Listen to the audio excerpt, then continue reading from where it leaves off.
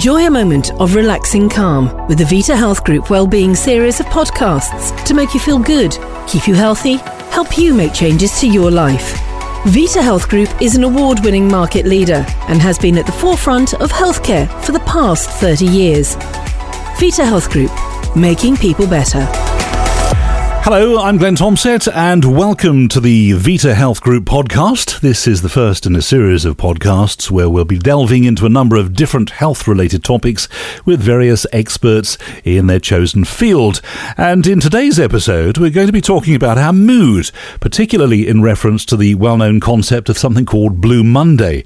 We'll be thinking about whether Blue Monday really does exist, the seasonal impacts on our mood, and what we can do to look after ourselves, which is so important now so more than ever. With us on the podcast today, I'd like to welcome Philip Adkins. Philip is an IAPT clinical lead, and also Lucie Ironman, who is a psychological wellbeing facilitator. They both work for Vita Health Group. Welcome to both of you. Let's start with you, Lucie, first of all. Tell us about your role within Vita Health Group then. You are something called a psychological wellbeing facilitator, and a bit of a tongue twister, isn't it? What does the work entail exactly? What do you do? Absolutely, it's a bit of a mouthful. So my trade, if you like, is as a psychological wellbeing practitioner, also known as a low-intensity cognitive behaviour therapist.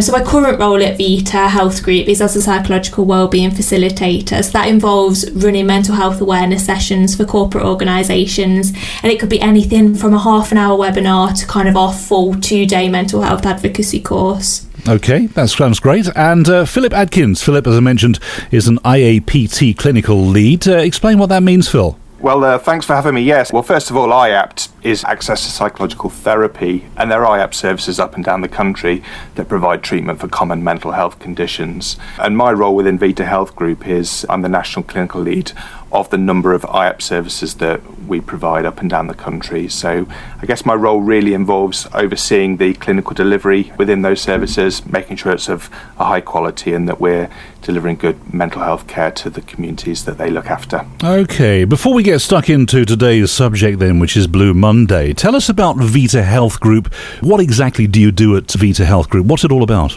Well, Vita Health Group is an organisation that takes pride in delivering excellent healthcare, not just in mental health, but in physical health as well.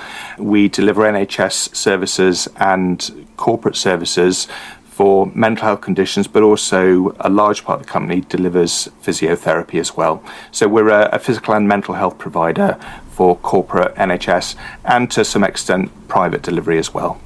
You know, mental health, this is a huge issue now, isn't it? What we've all been going through with COVID and everything the last 20 or so months, Lucie. I mean, huge issue for people like yourselves now, isn't it?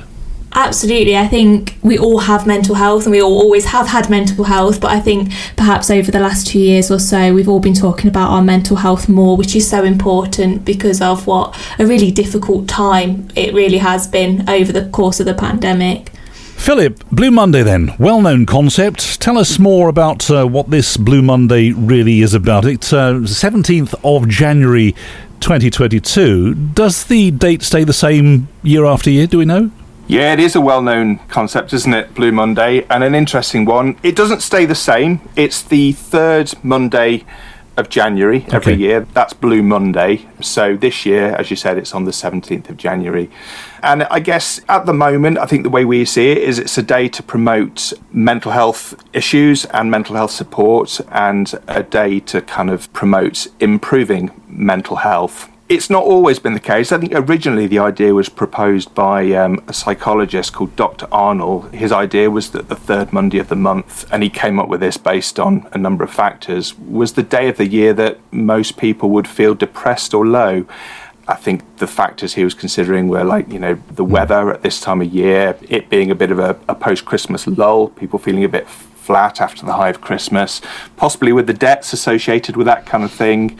Maybe with New Year's resolutions, you know, we'll be nearly 3 weeks in, won't we, on the 17th of January? Yeah. I guess for a few of us, we might have broken a couple of those resolutions already. As you say, a long time since the previous payday as well, isn't it, really? Yeah, well, that's true as well, isn't it? Because a lot of organisations pay slightly early for Christmas. Yeah. So people do feel the pinch, you know, more so than ever with COVID and what we've been experiencing over the last couple of years with the pandemic. And all of these things, I guess, are things that will affect our motivation and ultimately our mood. I did sort of have a wry smile, though, when we were talking about how well known it is, because it's a slightly controversial idea, Blue Monday, because, of course, people who experience depression don't experience it just for 24 hours. And so the idea that there is this day when people feel depressed is a little bit controversial and slightly disputable in the world of mental health, which is why I think now it's more about good mental health and promoting positive well-being than it is described as a reason for why people might be experiencing poor mental health. And, you know, before the podcast, Lucie and I were having a look at this, and actually it's quite enlightening as to how Blue Monday came about originally. You know, it began as this idea of being a day in the year when most people feel low, but as Lucie and I were reading, it's actually been a bit of a marketing ploy. There's no doubt the seasons have an impact on the way we feel, isn't it? But it does sound, to me, like a bit of an Americanism. Would that be fair? A Blue Monday? Because those fads in America do catch on over here as well, don't they? Yeah, absolutely. I don't know myself if it originates from America. I know, like Phil said there, it originates from Sky Travel, and it has been around since 2005, so it has really been around for a long time now. But like Phil said, I think it all comes down to the fact that we each have good days and bad days that come and go depending on our own circumstances, and one kind of day in the diary doesn't determine how we feel. The Samaritans actually are running a fantastic campaign this year, which is called Brew Monday, to kind of highlight how important it is to check in with those around us rather than focusing on a concept that kind of originated from a marketing ploy, let's say. You know, it's been a tough time, hasn't it, the last couple of years, as we established at the top of the podcast, at the beginning of the podcast. Feeling down or experiencing depression is completely understandable. But how do you know when you do get depression? I mean, I'm a fairly buoyant sort of person. I have sort of days where I feel a little bit down. Mostly I'm quite an up sort of guy. But there is no doubt over the last 2 years, you know, I do get days where I think, God, it's the same day today as it was yesterday, as it was the day before, this time last week, this time last month. And you do start to sort of feel like the world is imploding on itself. I mean, how do I know? How do you know when you've got depression? It's a tricky question, I know, but it's different for everybody, I guess, is it? Yeah, absolutely. And I think, like you said there, absolutely any one of us can experience depression at any time of year, not just particularly in January. What we find with symptoms of depression is that what we do is we often withdraw to look after ourselves, and this helps in the short term. However, in the long term, we may fall into what we call a maintenance cycle of depression, which is based upon the less we do, the worse we feel, because we're kind of not getting an opportunity for a sense of reward and achievement. So, for example, if we're thinking particularly about the January months where it's particularly dark a lot of the time, we may stay in bed with the curtains closed, which means we get less sunlight, and therefore we get an increase in our melatonin, which is our sleepy hormone, which happens when we get less sunlight. That then impacts on our motivation. So because we're struggling with our motivation, we're perhaps not doing the things that we enjoy, like doing our hobbies or seeing friends or family, or not getting a sense of achievement from our routine things, perhaps like housework. And so the less we do, the worse we feel. So I think of depression a little bit like cogs in a wheel, and once the cogs are turning one way, they can build quite a lot of momentum and speed, but we can get those cogs turning back the other way. So what I would say really for recognition is that noticeable change in ourselves. What differences have we noticed from our kind of usual self? And I'm guessing it's important to seek help the moment you do feel depression coming on. Yeah, absolutely. And I think there's a difference between kind of having one-off down days, which we all have because we're human beings, to kind of a clinical diagnosis of depression. But absolutely, that kind of self-awareness when we're not feeling ourselves is so important to recognise that, and definitely to reach out for some support. So, Philip, what is good for and important for good mental health? What should we be doing, really? There are lots of things I guess we can do. From a very basic point of view, there are fundamental things that are really important to good mental health. And for me, the two that stick out the most are sleep and exercise. This is a mental health podcast. You're talking to mental health professionals, and you know we could get into the nuts and bolts of mental health treatments and therapies, etc. But just for general well-being and good mental health, normally people who experience good sleep and people who get regular exercise tend to have better well-being in general. Sleep's a really interesting one because a A lot of people have poor sleep for lots of different reasons, but there are some really quite simple things you can do to really get better sleep. Sticking to a routine is important where sleep's concerned. Talked a little bit already about light, natural light in relation to being depressed in January. That was kind of one of the things that originally contributed to this idea of Blue Monday, a kind of seasonal affective type thing, which Lucie touched on. So actually getting into a place where you can experience natural light during the time when you are awake, particularly in the morning, is good for sleep. And then things that people know but maybe don't consider or aren't aware of the impact on, such as things like use of caffeine, especially in the afternoon. You know, people are generally aware that any energy drinks and coffee contain caffeine and may have an impact on sleep, but tea also contains caffeine, cola contains caffeine, other things do as well. So really limiting your caffeine intake, particularly towards the end of the day, screen time before bedtime as well. And of course, using alcohol to sleep is a bit of a no-no. It is a bit of a chicken and egg, though, isn't it? If we focus in on sleep, for example, a lot of depression comes out at night. You wake up thinking you're anxious, anxiety kicks in, your brain kicks in, you're thinking of all sorts of crazy things that always magnify at night, don't they, compared to the daylight hours. You lay there tossing and turning in bed at night. The stress levels build up, the anxiety builds up, the depression sets in. So unless you can get that decent night's sleep, then you're in trouble, aren't you, Lucie? Yeah, absolutely. Sleep is a bit of a double-edged sword, isn't it? We don't sleep when we're not feeling ourselves, but then we don't feel ourselves if we're not getting a good night's sleep. So yeah, absolutely. And like you say, we usually find our mind comes to life a little bit at night time. It's usually because we've not got any other distractions in front of us. I like to think of our thoughts when we're experiencing depression a little bit like an old-fashioned filing cabinet. So, you know, the ones that we can only open one drawer at a time. Yeah. And the drawer that we've got open is the drawer that's full of all of our kind of negative self-critical thoughts, and because we're struggling with our energy and our motivation, we don't have the energy to push that drawer back in and open the other drawers that are full of our more rational thoughts, that we're actually doing our best despite how we're feeling. So we kind of see the world and ourselves in this really kind of difficult light. A nice way to challenge our thoughts that I always find is asking ourselves, would I ever say that to a friend?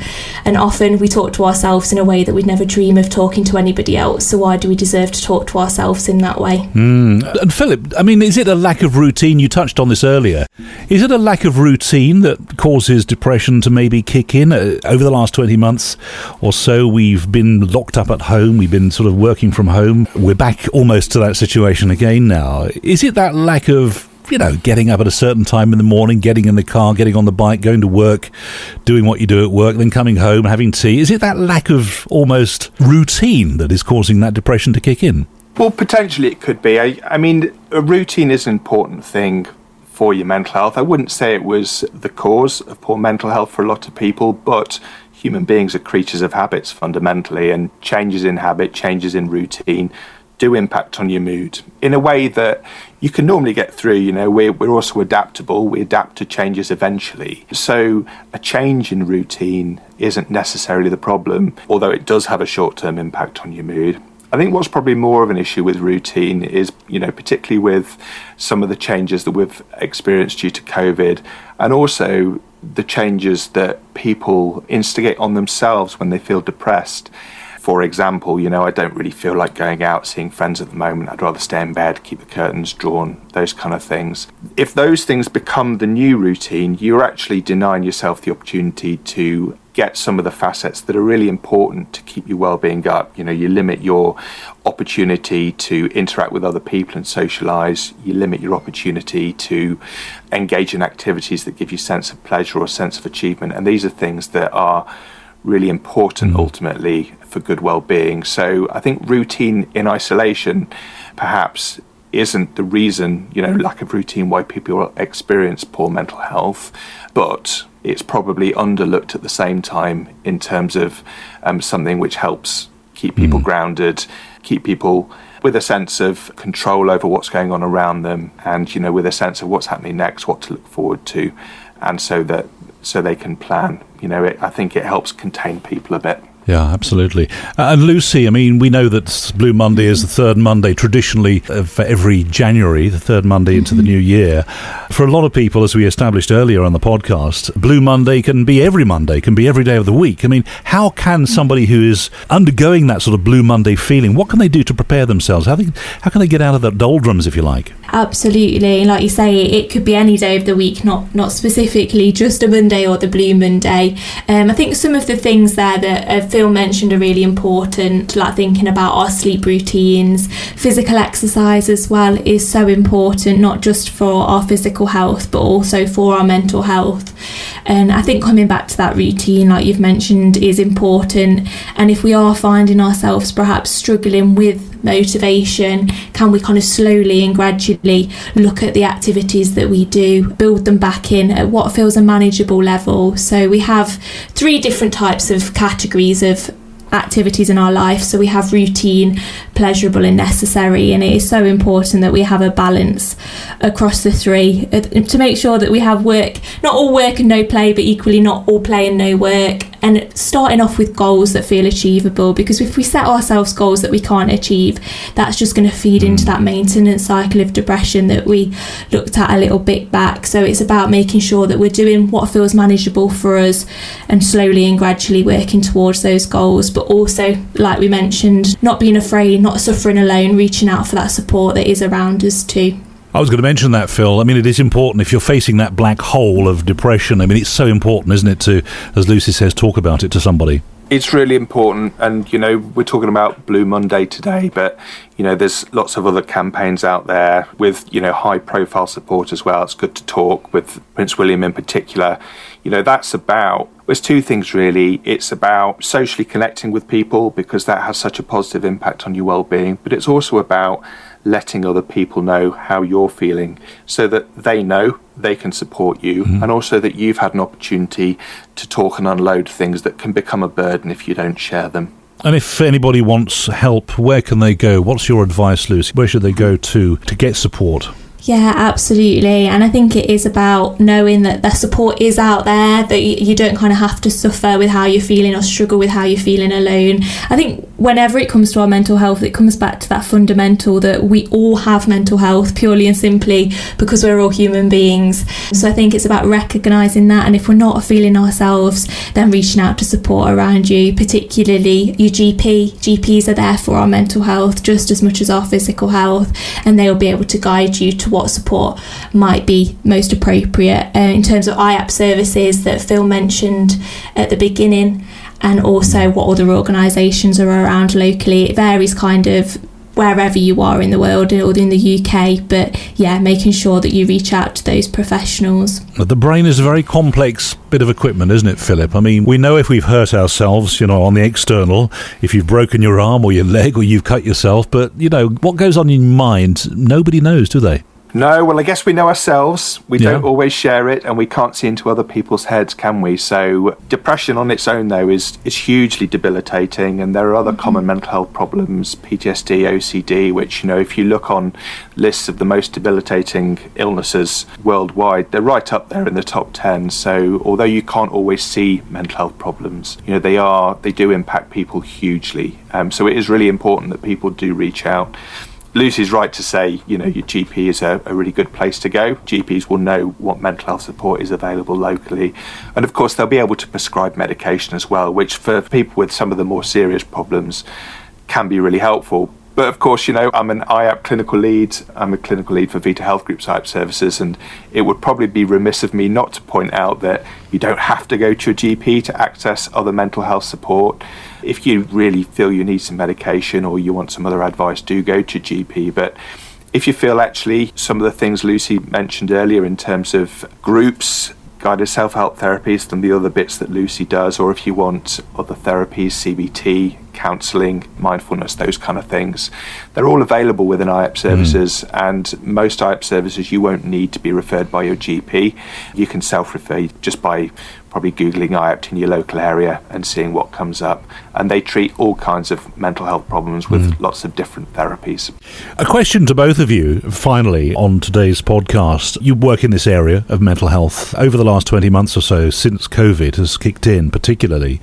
What has been the biggest cause of concern for most people with mental health issues? Or is that an impossible question to answer, Phil? Well, it's a very hard question to answer. I think what we see is that some of the social determinants that impact on people's mental health have been changing, and we've had to respond accordingly. So we're noticing that although, people, you can still put them in a diagnostic category of maybe being depressed or having an anxiety disorder, but social determinants such as debt, unemployment, housing issues are having a real impact, probably now more than ever in light of COVID, on people's mental health.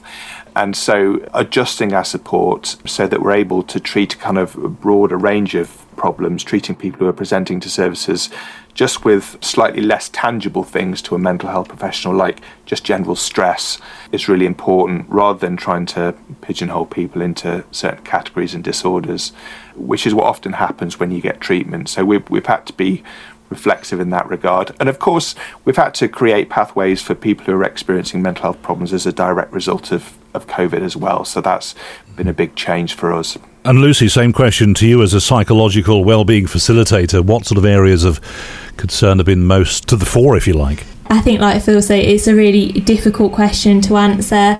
I think there has been so much uncertainty, and that to some extent is still so much uncertainty. So I think there's been an awful lot of understandable anxiety about what we've been through in the future. I think particularly working with organisations, it has been that quick change in terms of the working from home guidance or the return back to office guidance. So I think all of that uncertainty has definitely been difficult. And just going back in terms of what we said about reaching out for support, also it is always worth looking into your organisation to see what support is available there too. All right, well, a fascinating conversation. Thank you both so much for contributing to today's first episode on the Vita Health Group podcast. Phil Adkins, Phil's an IAPT clinical lead, and also Lucie Ironman, who's a psychological wellbeing facilitator. Thank you both so much. And I'm hoping you both return on a future podcast, because it's been great talking to both of you today. Thank you for having us. Lucie and Philip, thank you so much. I'm Glenn Thompson. Look forward to your company on the next Vita Health podcast. Thank you for listening to this Making People Better podcast, part of the Wellbeing series from Vita Health Group. Improving your lives physically and mentally drives everything we do, and getting you back to doing what you love is our priority. Vita Health Group, making people better. www.vitahealthgroup.co.uk